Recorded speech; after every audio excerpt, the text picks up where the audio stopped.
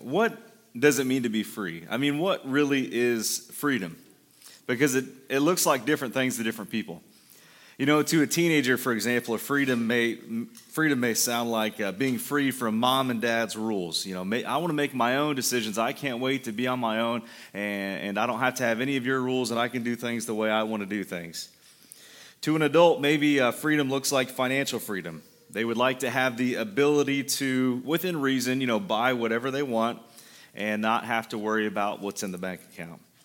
Now, I'm painting with broad strokes, okay? So don't get offended by any of these. I'm just trying to make some illustrations. But let's say senior adult. Of course, this only applies to a small fraction of them. But a senior adult, maybe it looks like the ability to live at home instead of assisted living or in a nursing home, something like that. But usually we typically think of freedom as simply being able to do what we want to do when we want to do it.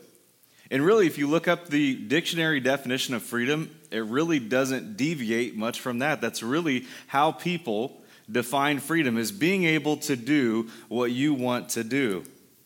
But the problem with that is that a lot of times when we exercise our freedom, we end up even more trapped or in prison than we were before. For example, a teenager that just cannot wait to get out of the house. Pretty soon they find out as they go out on their own that being an adult is not as easy or as fun as what they thought it once was. They find out that you have to work to get by, and that your work doesn't end when you walk home through the door. You have chores to do and cleaning and bills to pay and all these things, and they find out, and a lot of us think back and we think, man, remember when we used to be kids and things were so simple and we didn't have responsibilities? An adult soon realizes that there's really no such thing, I don't think, as financial freedom. I mean, it takes one disease, one diagnosis, one bad investment, and you may lose that. A senior may suffer a fall or something like that, and maybe you wish, man, I'd kind of preferred living with some help rather than being confined by my own body. So the question is, does freedom really exist, or is it just something that we talk about? Does freedom actually, is it a real thing? I think it is. The Bible talks about it. Galatians 5:1 says it pretty clear. It says, "For freedom Christ has set us free. Stand firm, therefore, and do not submit again to a yoke of slavery."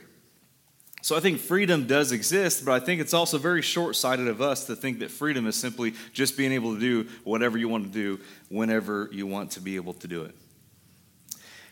Rex mentioned the 4th of July and the freedom that we have in this country. And every 4th of July, every Memorial Day, every Veterans Day, there's kind of this familiar thought that returns to me as I reflect on our freedom. And truthfully, I'm a little ashamed that I don't take more time to reflect on our freedom on times that aren't holidays. And so this memory kind of fades from my memory, I guess, during the hustle of everyday life, and then it kind of returns to me when I really think about it. But it's this idea that our independence, that our collective freedom as a country was gained through the surrender of individual freedoms. You ever think about that? That in order for us to have the freedom that you and I have today, so many people had to surrender their individual freedoms in order for that to happen. Soldiers left their homes, they missed holidays, they missed their babies being born, they sacrificed time that is priceless, something that cannot be replaced, something they can't get back. They left not knowing if they'd ever come back. A lot of people did not come back. They left their homes to go to unfamiliar places. Many times they were treated with hostility even by the people that they were trying to help. And the whole time they were submitting to the authority, the leaders of this nation. And most of them didn't do it because they had nothing else to do. It's not that they didn't have anything to lose. I mean, a lot of soldiers that went to go fight for our freedom, they had a lot to lose. But they also realized that we had everything to gain. And so they surrendered their own good for the good of other people. They sacrificed because they believed it was a worthwhile sacrifice, because the reward outweighed the risk and the sacrifice. Now, I don't want to make more out of a soldier's sacrifice. There are a lot of people, especially on the holidays, something I'm very uncomfortable with, and I don't like at all, is when people take a soldier's sacrifice and they almost hold it up at the same level as Jesus' sacrifice. That to me is like, nope, But I also don't want to make too little of a soldier's sacrifice. I cannot imagine the sacrifices that they make. It is not anything compared to the sacrifice that Jesus made for us. But Jesus also says, no greater love than this, than a man lay down his life for his friends. So what a soldier does, the sacrifices they make for our freedom, that should mean something to us. But I think this also gives us a glimpse into what real freedom is. That it just isn't about doing what you want to do. It's about making that possible, making freedom possible, not just for yourself, but for a lot of people. I think that's what real freedom is, and that's what Jesus did for us. And so many times, people in their pursuit of their own personal freedom, they kind of do the opposite of what soldiers do. They surrender nothing. They sacrifice nothing, and sometimes they exercise their freedom at the cost of people around them. They're just simply doing whatever they want to do, and they don't care who it affects. But real freedom requires surrender. Real freedom requires sacrifice. Now, we're continuing our series called Generosity. We're wrapping it up here in a couple of weeks. And when it comes to generosity, I think real freedom is giving like you have nothing to lose. But it's not because you don't have anything to lose. It's because you have everything to gain. So today we are going to look at the example of a woman who is an example of that kind of generosity. A woman who held nothing back from God.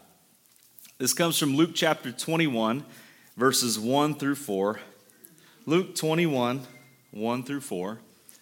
Short passage of scripture here today. Maybe a familiar story to some of you. And here's what it says. Jesus looked up. He saw the rich putting their gifts into the offering box, and he saw a poor widow put 2 small copper coins. He said, "Truly, I tell you, this poor widow has put in more than all of them, for they all contributed out of their abundance, but she, out of her poverty, put in all that she had to live on." There are some people who are willing to risk it all, aren't there? Did you hear about what's happening today? That history may be broken tonight at 8 o'clock p.m. I don't know if that's our time or different time zone, but Travis Pastrana, the X Games extraordinaire, the daredevil, the creator, I believe, of Nitro Circus, that show where they do crazy stunts. Excuse me.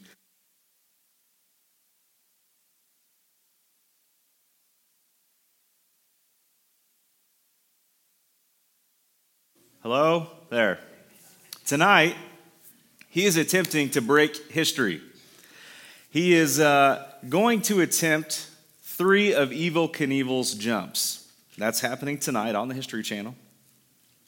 And so apparently he's using a similar bike that Evel would have jumped. He's using an Indian Scout. He said it's a little different than the modern day bikes that I usually ride. He said it's like trying to jump a tank. That's what he said.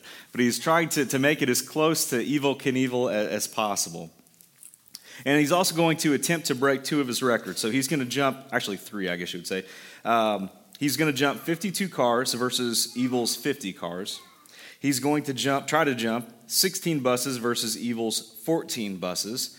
And one of them is actually a record that he can't break because Evel never successfully completed it. And that is jumping the fountains at Caesar's Palace. Now, I don't know if any of you remember or have ever seen the attempt of Evel Knievel to jump over the fountains at Caesar's Palace. But if you've ever seen slow motion video of Evel Knievel crashing, you've probably seen it. It's that one where he's in a white jumpsuit and he looks like an absolute rag doll as he's hitting the ground. You guys have probably seen it. And it's because he broke like 43 bones when he attempted it, something crazy. Allegedly, he spent almost a month in a coma. That was the last time that Evel Knievel attempted that jump. And so tonight, Travis Pastrana is going to try to complete that jump. Some people are willing to risk it all. It makes you wonder why people do that. Why are people willing to do that? Is it the thrill? Are they that bored? Is it the fame? Maybe they have nothing to lose. Maybe they feel like they have everything to gain. Well, this story is about a woman, I believe, who risked it all, who held nothing back, who put everything that she had out there. Now, just to give you a little context, that always helps me when I kind of know the background of the story. If you've spent much time in church at all, you probably remember, Palm Sunday. We celebrate when Jesus rode into Jerusalem. That was the last city that he came into, and he rode in on a donkey. And so he enters the city. That's called the triumphal entry, we call it. So right after Jesus does that, this story kind of takes place. He comes in, he rides in on a donkey, he goes into the temple, chases everybody out, says you've turned this house of worship into a den of robbers, chases them out, and he begins teaching.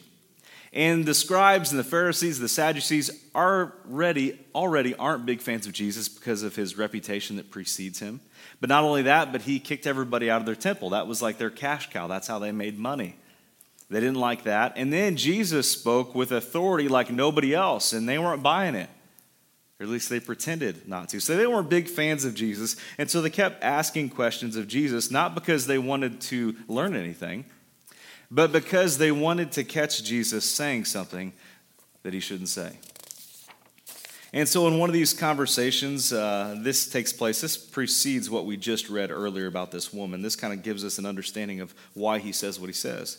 But Luke chapter 20, verses 45 through 47 says this, "And in the hearing of all the people, he said to the disciples, 'Beware of the scribes who like to walk around in long robes and love greetings in the marketplaces, the best seats in the synagogues, in the places of honor at feasts, who devour widows' houses and for a pretense make long prayers. They have received the greater condemnation.'"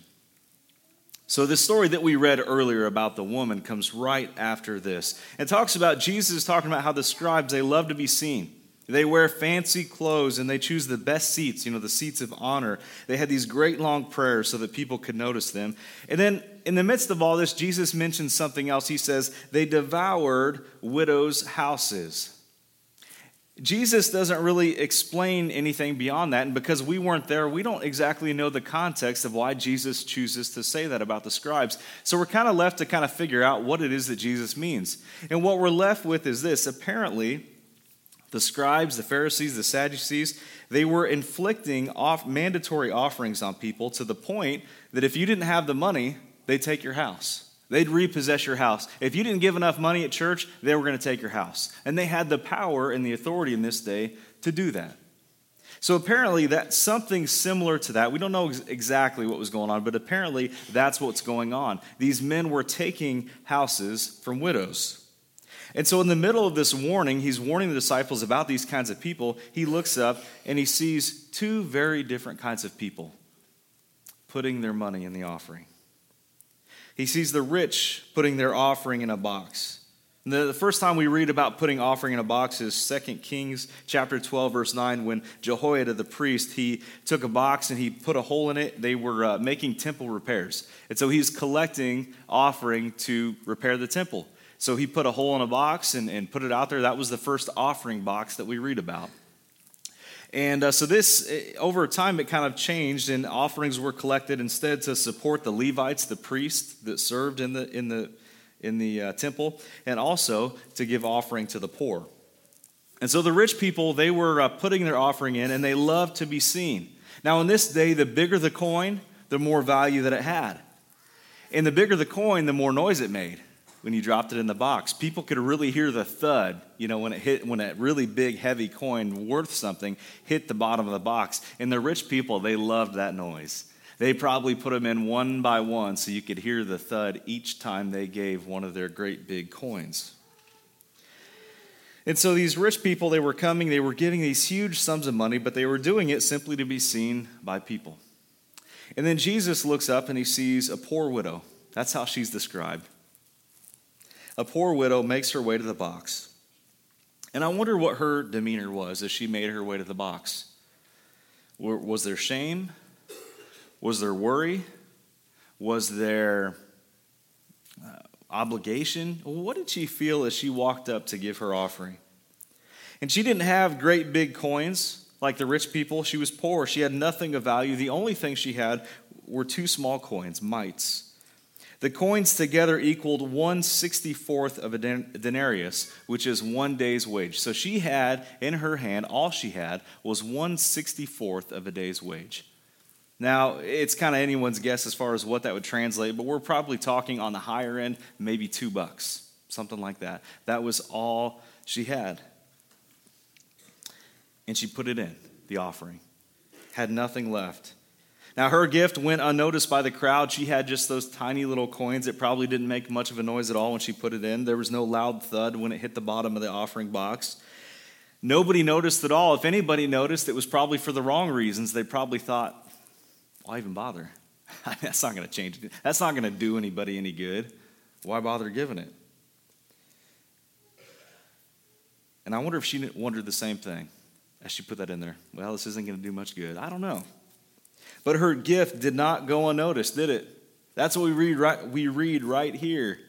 That these scribes, they were giving offering to be seen. Nobody seemed to notice this woman giving her piddly little gift. But Jesus saw her give her gift.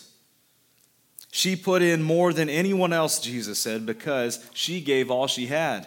What people maybe didn't realize about this woman was she gave every last dime she had. She left nothing back.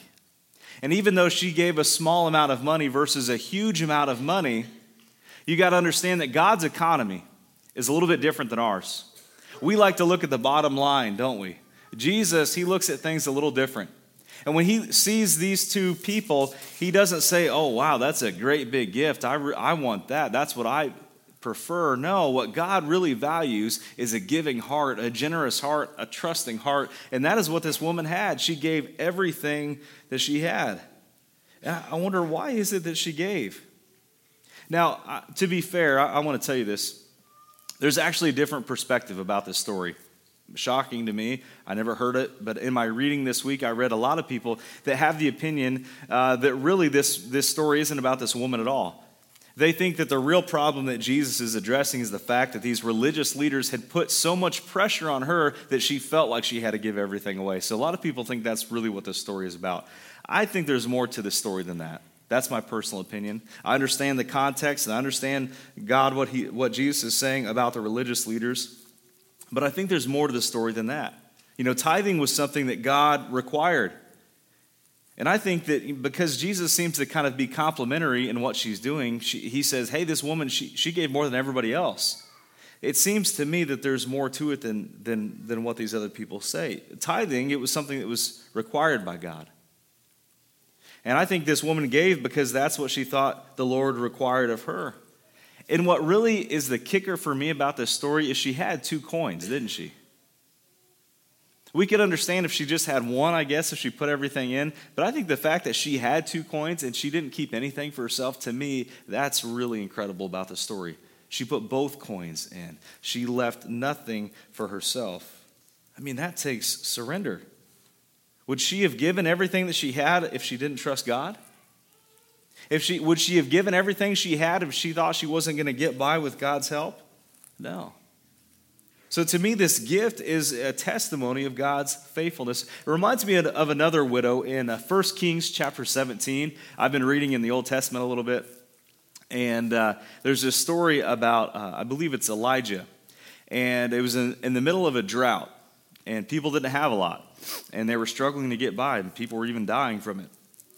And God tells Elijah, go to this widow's house and tell her to make some food for you or something like that.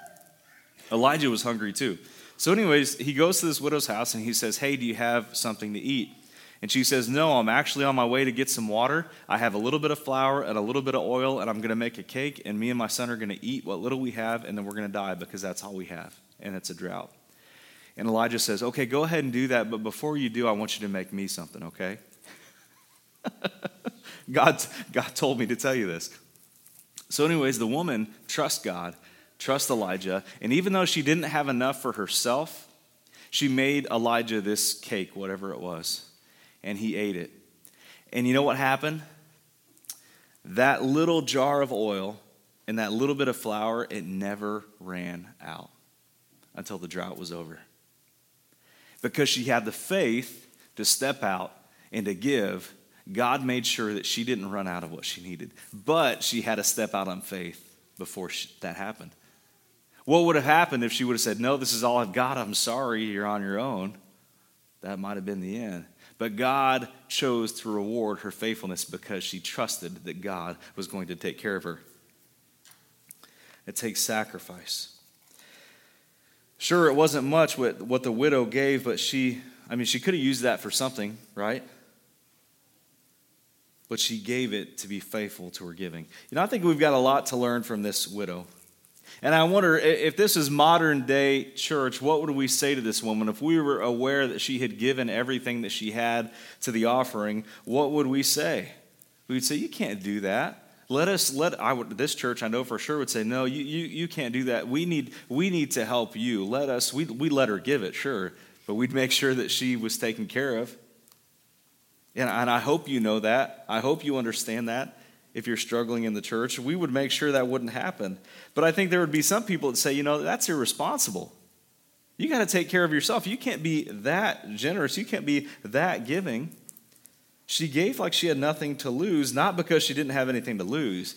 She gave because she had everything to gain. 2 Corinthians 8, 1 through 3 says it this way. We want you to know, brothers, about the grace of God that has been given among the churches of Macedonia.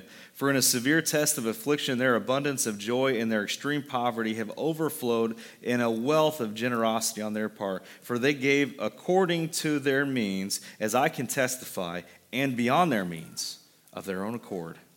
Winston Churchill said this one time, we make a living by what we get, but we make a life out of what we give.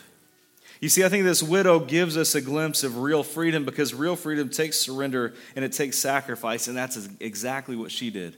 She surrendered to God. She sacrificed what she had. So I wonder, what is it that we can learn from the widow? I think there's a lot we can learn from her. I think one of the most powerful things about this story is this, that God sees you. That's what I love about this story. This is a woman, and everybody else is wanting to be seen. They're doing everything they can do to be noticed by other people. And this widow, she doesn't have a choice. She can't do anything that's going to get her noticed. She doesn't have anything to give. But you know what? Jesus sees her. That's profound, isn't it? That God sees her give her gift, that he knows. And I think there's probably some of you in this room who can relate to this woman. You're trying to be faithful in giving to the Lord, but you're struggling. You're struggling to get by. Maybe you feel bad that you can't give more. And I want you to know exactly what we see here, that God, he sees that. He sees your generosity. He sees your heart just like he saw this woman. And he knows if you're surrendered to him. He knows if you're willing to sacrifice to him. And even, I want to challenge you with this too. This woman, what she put in probably didn't make much of a difference in the grand scheme of things, but it made a difference to us today. Thousands of years later, from her example, it might have made a huge difference for her. So even if you think that your gift isn't going to make much of a difference, give it anyway. It does something to your heart. It shows that you are surrendered to God, that you trust in him. Maybe that's why you haven't given. Maybe you think, I'm just struggling to get by, and, I'm going to wait. I'm supposed to get a promotion, or I'm supposed to get a pay raise, or I'm getting something paid off, and then I'll have a little extra, and then I'll be able to give. Let me tell you, if you wait till you have something left over to give to God, you're never going to be able to do it. There's never anything left over, is there? We always find some way to spend it on something. And so I would challenge you, going back to the very beginning of this sermon series, to take Abel's example. What did Abel do? He offered the first fruits of what he had. The first check he wrote was what he was going to give to God. Now, I'm not telling you where that needs to go. I'm not telling you how much. I'm just saying that I think it's important for your heart, for your relationship with God, to give your first fruits to God. If you're waiting till you got something left over to give to God, it's not going to happen. So make a commitment to give to him first. But God, another thing we can learn about the story is God doesn't care about the dollar amount you give. I guarantee, and he just about says it himself, that he values $1 from a sincere heart more than $1 million from a greedy heart. I guarantee that's what God thinks about money. And here's the thing, it has nothing to do with it. Generosity has absolutely nothing to do with money. Absolutely nothing to do with it. You can be dirt poor, and you can be generous, or you can be greedy. You can be filthy rich, and you can be generous, or you can be greedy. We've said it the whole time throughout this series. It's not about the dollars. It's not even about the time or any of the resources you have. It's about your heart. It's about where your heart is at. We got something going on here? Hello? Just talk loud. Am I coming through? Bueller? Oh, I can't hear it up here. Sorry. Maybe the monitors are screwed up. Anyways, okay, I'll keep talking. What were we talking about? Jesus, money, generosity. It's about your heart. The question is, are you surrendered to Him? Are you willing to sacrifice for Him? And here's a question that I was kind of kicked in the teeth with this week. When's the last time I've ever really sacrificed something for Him? When's the last time, and sacrifice means that you go without. When's the last time I went without something to give it to God? Man, that's kind of an interesting question, isn't it?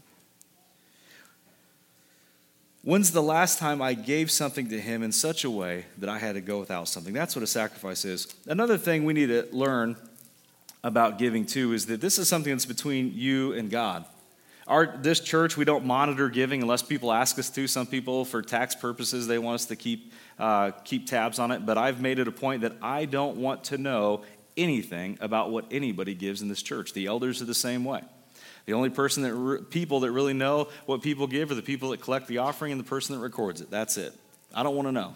Because that's between a person and God. I don't want that to be any of my business. Now, there are churches, I was talking to a friend, and they were talking about a church that they visited. And they walked through the door, and they said it was kind of a shock because they didn't realize it when they walked in, but it was actually, they were the only white people in there. Let's just say that. They were the only white people in the whole church. They didn't realize that, but the church welcomed them in, and they really enjoyed going there. But they said a weird thing about that church was when they passed the offering around, you gave.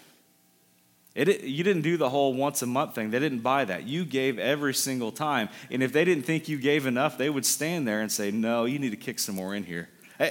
I'd never heard of a church like that, but they were telling me this story. They said now we don't do that here. Well, we don't officially do that here. Like I said, I don't know who keeps tabs on what happens. But like I said, to my knowledge, nobody keeps tabs on what people are giving. That's between you and God, okay? That is absolutely between you and God. But there's also a temptation to pass judgment on the gifts of others. Well, you're not giving enough. Oh, that person, they've got this amount of money. They should be given this amount. They should be given more. What somebody gives, this is a little bit of Nate's opinion here. That's between them and God. That's a heart thing. That's between them and God. I think what we need to do instead is to lead by example. I think we need to have conversations about giving because a lot of times people just don't know what the Bible says about giving. They just don't know. They don't know what the Bible teaches. That's why we're doing this series. But I think another question that we're tempted to ask ourselves when we read the story is this: does God want us to just give everything we have away until we have nothing left? Is that what this passage is saying? No, I don't think so. I think there are times that God has specifically called people to yes, give everything to Him. And I think that still happens today. If God calls you to do it, yes, you better do it. But I'm saying for most people, I don't think that's what God requires. For example, the second half of that 2 Corinthians passage that I read, for if the readiness is there, it is acceptable according to what a person has, not according to what a person does not have. It's talking about giving. It talks about giving according to your means. For I do not mean that others should be eased and you burdened, but that is as a matter of fairness. Your abundance at the present time should supply their needs, so that their abundance may supply your need, that there may be fairness. As it is written, whoever gathered much has nothing left over. Whoever gathered little has no lack.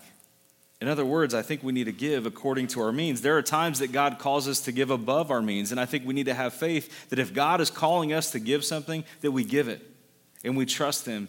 And then we know it's going to come. I'm not saying that everybody leave this place, go sell everything you have, and just trust that, if God's calling you to do that, by all means do it. But I don't think God's going to call the majority of the people in this room to do that. What I'm saying is when God calls you to give it, when you feel that tug, when that thought pops into your head that you need to give something, you give it.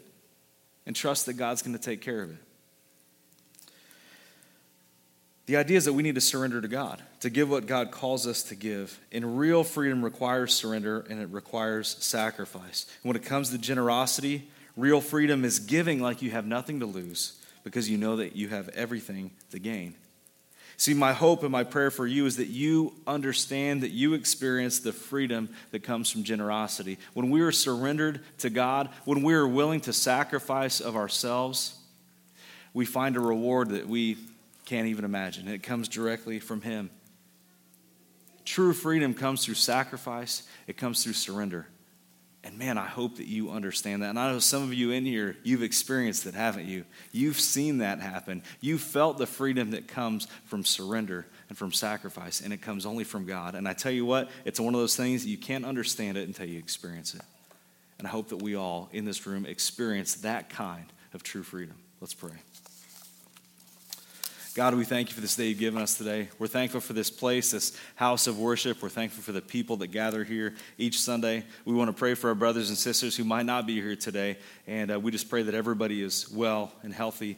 For those that aren't here that need to be here, Lord, convict them today that this is where they need to be, that this is important, that this is valuable, that this is something that you want us to do, to be gathered together in your house with other people, other believers. Lord, we pray for our Christian brothers and sisters that are miles and miles away, the ones that don't look like us, talk like us, act like us, but they are brothers and sisters in Christ. We know, Lord, that they are facing things today that we in this country cannot imagine. So we lift them up to you, and we're thankful, Lord, for this opportunity that we have to worship in this way. We know that this is a tremendous blessing. And sometimes, Lord, we squander it, but we think that maybe I want to go to church, maybe I don't. Lord, this is such an opportunity for us to be able to do this, and we're thankful for that. Lord, I pray that as we consider freedom and what it looks like, so many times, Lord, we're tempted just to do what we want to do when we want to do it, Lord, and we know that that doesn't bring freedom, that true freedom only comes from following you, from surrendering to you, from sacrificing ourselves every day to you. Give us the strength to do that. Convict us with whatever area of our life we need to surrender to you. I just pray that we'll have the strength to do that. It's your name I pray. Amen. One final scripture I want to share with you real quick. Philippians 3, chapter 3, verse 8. It says, "Indeed, I count everything as loss because of the surpassing worth of knowing Christ Jesus my Lord. For his sake I have suffered the loss of all things and count them as rubbish in order that I may gain Christ." I wonder, when it says, "Indeed, I count everything as loss because of the surpassing worth of knowing Christ," can we say that with a straight face?